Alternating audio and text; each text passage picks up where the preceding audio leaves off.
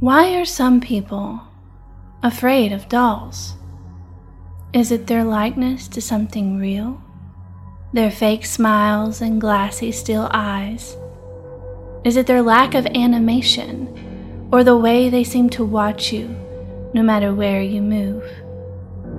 For some of us, dolls are just downright creepy.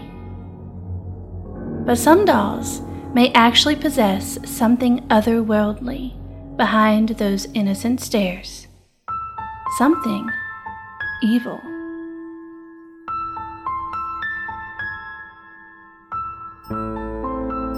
I'm Vanessa K. Eccles, and this is Fabled.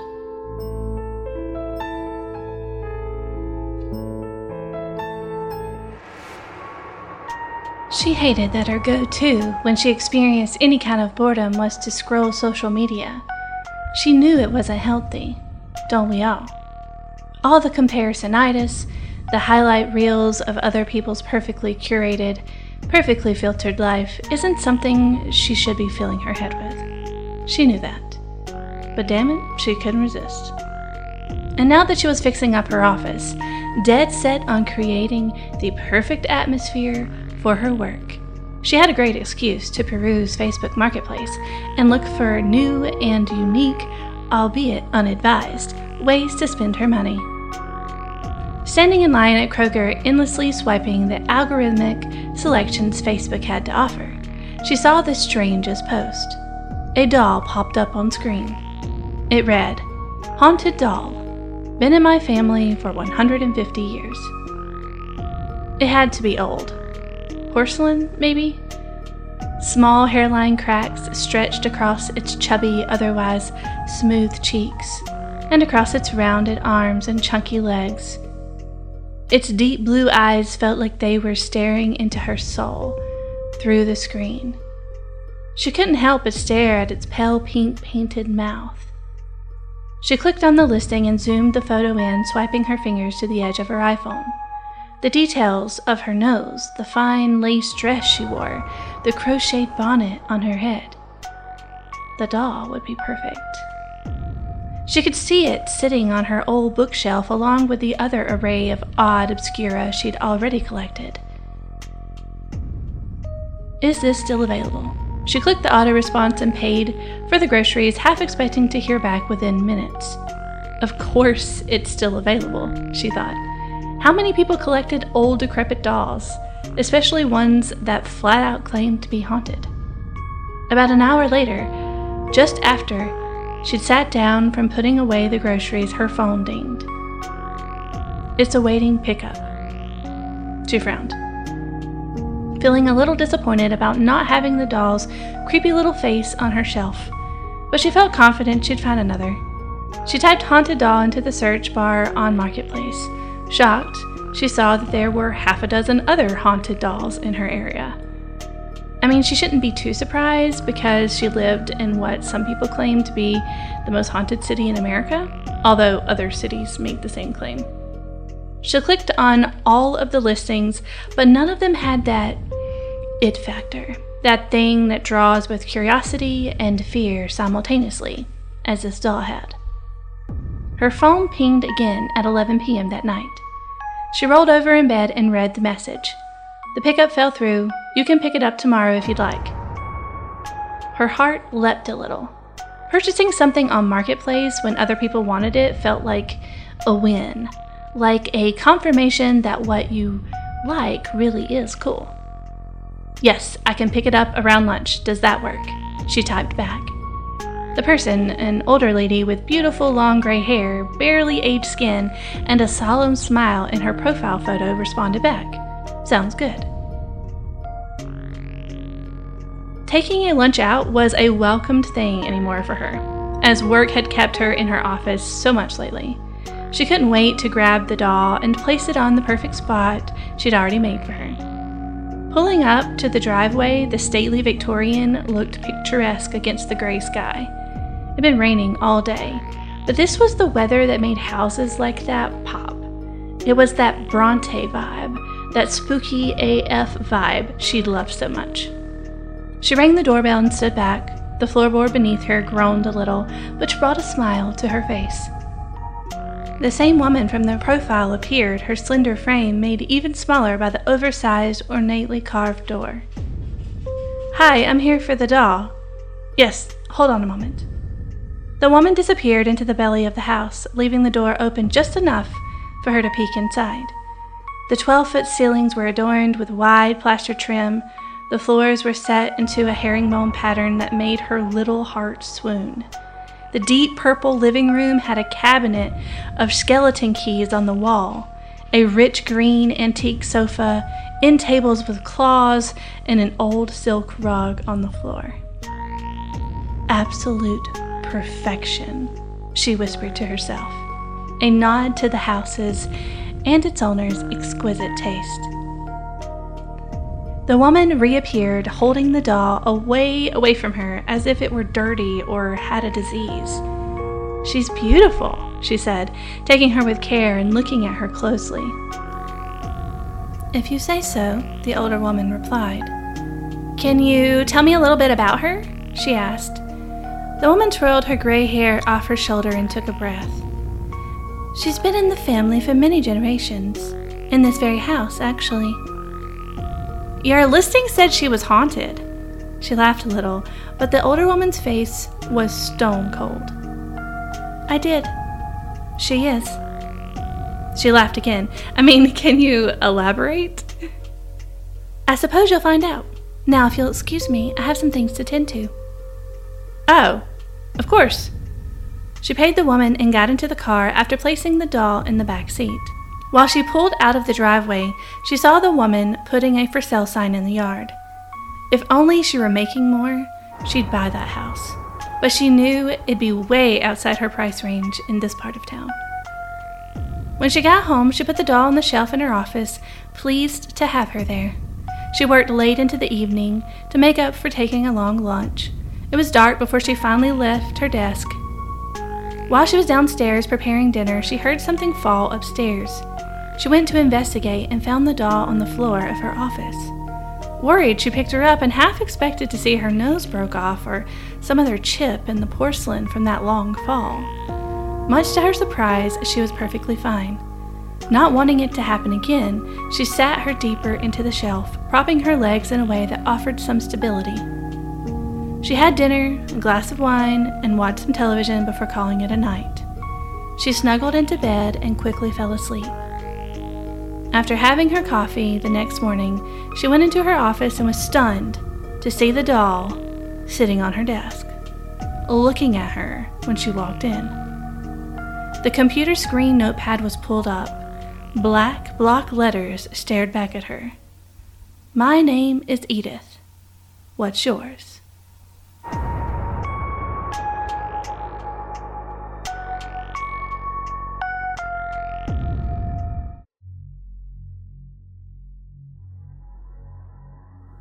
When I was a child, my younger brother was so spooked by dolls.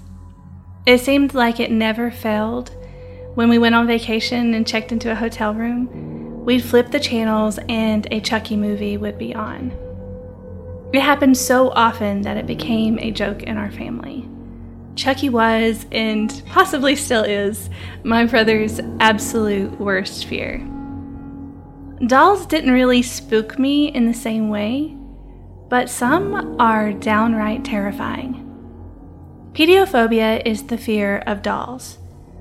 Although most people don't worry about having a Chucky-like experience when they're in the presence of dolls, some people have an intense fear of them. It can be triggered by horror movies, pop culture, or even a traumatic event involving, even loosely, a doll. Some phobias can even run in families. It may be genetic, or it could mean that fears are simply learned by watching parents and other family members have the same fear. Pediophobia is considered a specific phobia, where the fear is of something that could never actually harm someone. Even though the fear of dolls is irrational, it's not something an individual with the phobia can overcome. This type of phobia is usually treated with exposure therapy and/or medication. Because so much of pop culture, films, television, and stories involve dolls in the horror genre, we begin to associate the fear we experience while interacting with this entertainment in real life when we come in contact with a doll. We may sense that they're watching us from across the room, or wonder if they are moving in our peripheral vision. This constant pairing of dolls with other creepy, scary stimuli may lead to experiencing fear or nervousness when confronted with a doll or an image of one, says psychologist Kate Walensky Taylor, a faculty member in the Department of Psychiatry and Biobehavioral Science at UCLA. A study done on the nature of creepiness showed that people found ambiguity, when something could have more than one interpretation, to be a trigger for fear. For example, when you see a doll in a horror movie like Chucky, it understandably triggers fear. However, even when you're at home and see a doll on the shelf, it may still seem unpredictable, maybe even suspicious, which makes it totally creepy. It comes down to a doll's likeness to humans, but their lack of animation. They're not quite human, which makes them eerie. Psychologist Frank McAndrew told Smithsonian Magazine that, quote, "They look like people but aren't people, so we don't know how to respond to it, just like we don't know how to respond when we don't know whether there is a danger or not. The world in which we evolved, how we process information, there weren't things like dolls." German philosopher Ernest Jentz said in 1906, quote, "Among all the physical uncertainties that can become a cause for the uncanny feeling to arise, there is one in particular that is able to develop a fairly regular, powerful, and very general effect. Namely, doubt as to whether the apparently living being really is animate, and conversely, doubt as to whether a lifeless object may not in fact be animate. Creepiness, McAndrew says, comes down to uncertainty. Quote, "You're getting mixed messages.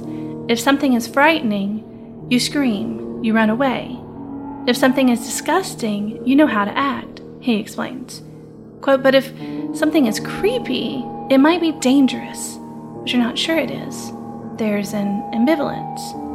If someone is acting outside of accepted social norms, standing too close or staring, say, we become suspicious of their intentions. But in the absence of real evidence of a threat, we wait, and in the meantime, call them creepy." The upshot, McAndrew says, is that being in a state of creeped out makes you hypervigilant. It really focuses your attention and helps you process any relevant information to help you decide whether there is something to be afraid of or not. I really think creepiness is where we respond in situations where we don't have enough information to respond, but we have enough to put us on our guard. End quote. It wasn't until the 18th and 19th centuries that dolls were real enough to make them seem creepy. Only when they began to look too much like a human that we begin to cast them into this suspicious category. The more natural they look, the more uneasy it makes many of us feel. And age that doll 100 years, and it takes on a whole new level of creep, bordering fear. So let's talk about a few famous haunted dolls, shall we?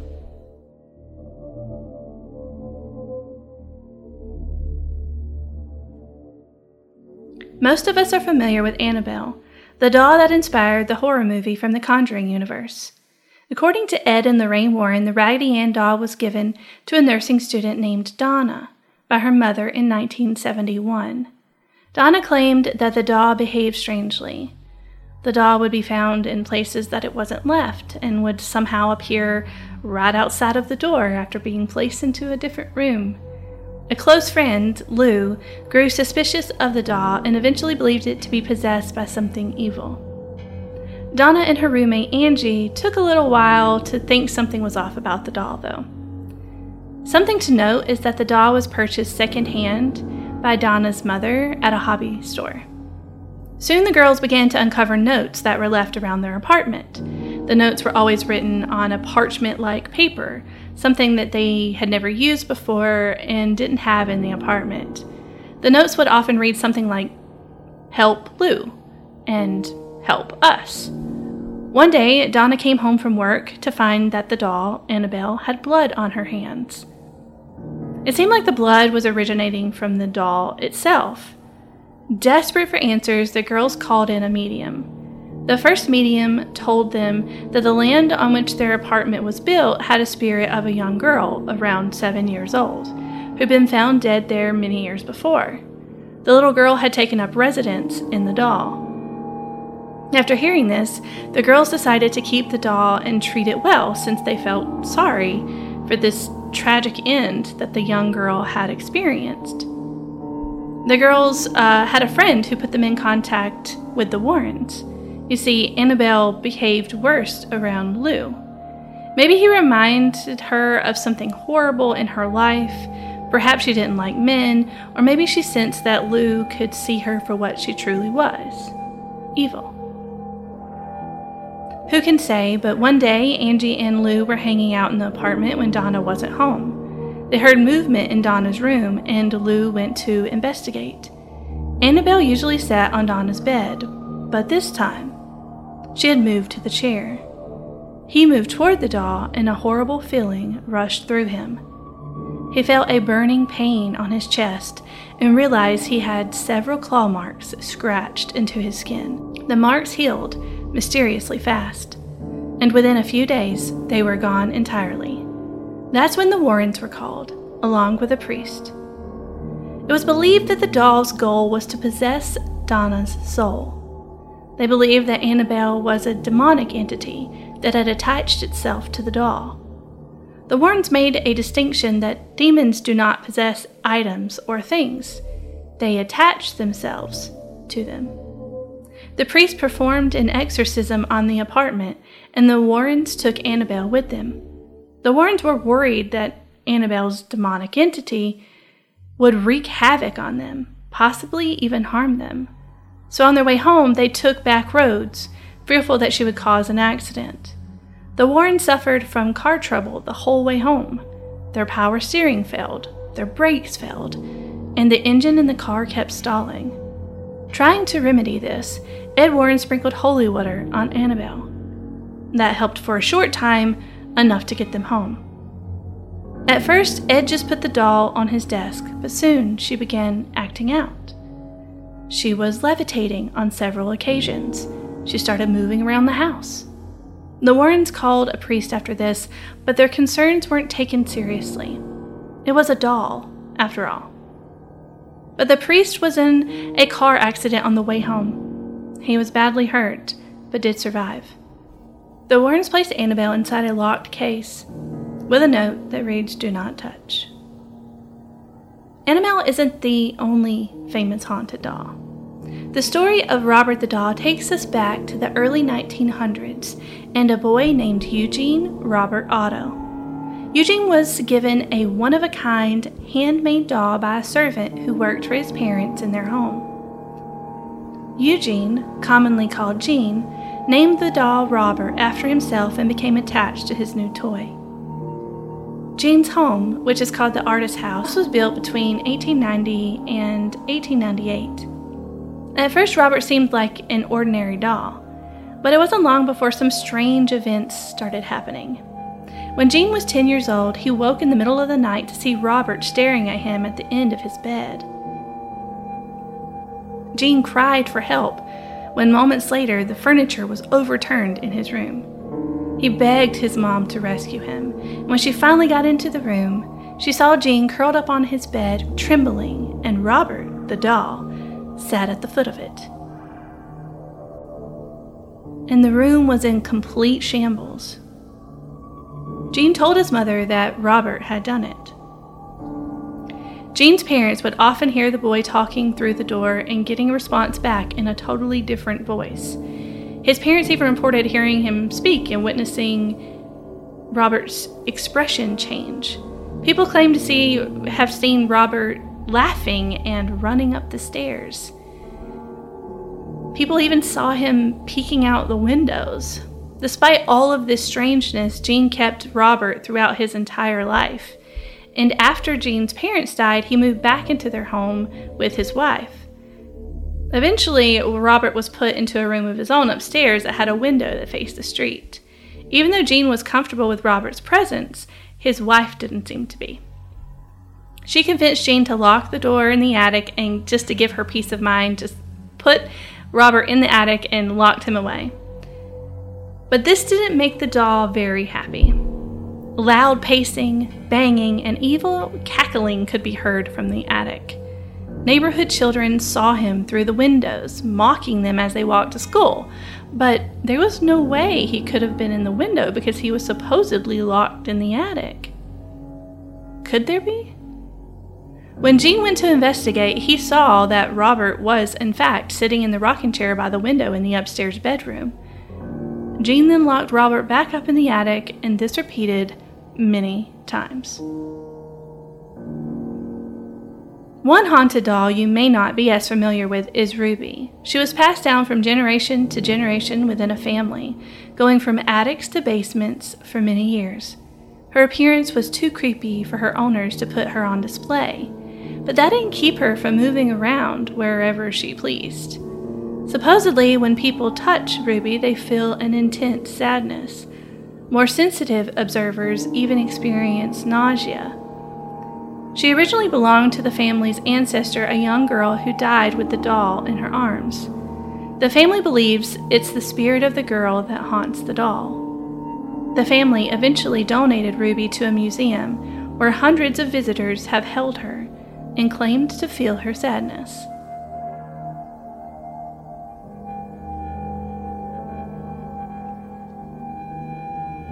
I've saved the most bizarre doll for last. Letta, which is short for Letta Me Out, is a haunted doll in Australia. The doll was found underneath a reportedly haunted house 45 years ago.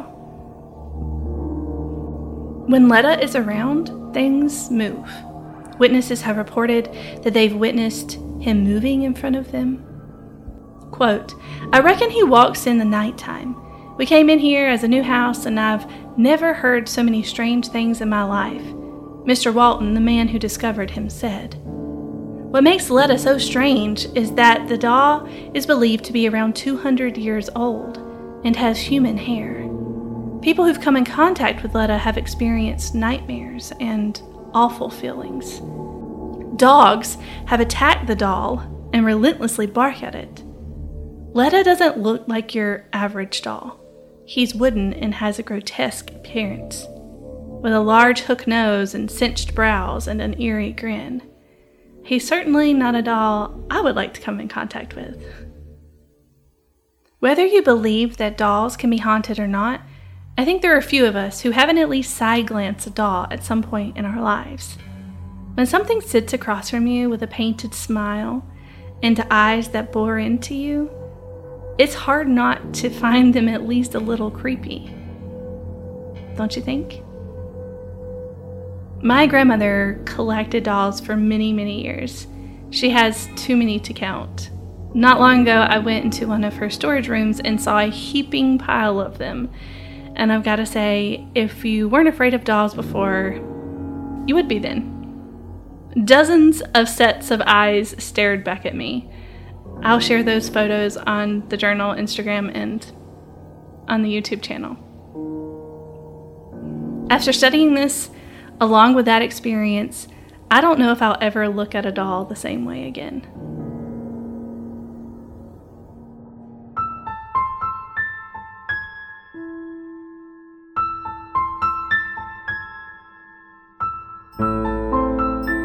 Fabled is produced by me, Vanessa K. Eccles, with music by Kevin MacLeod. This podcast is made possible by the kind donations of listeners like you. If you'd like to leave a tip, PayPal and Venmo links are in the show notes.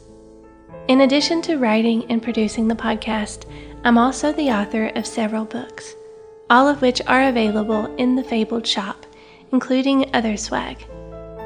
I hope you enjoyed the episode. If you haven't already, please consider leaving a star rating or review. that really helps other people find the show. I'm so grateful for you and hope you'll stay in touch between episodes on social media. You can find me at Fable Collective. As always, thank you for listening.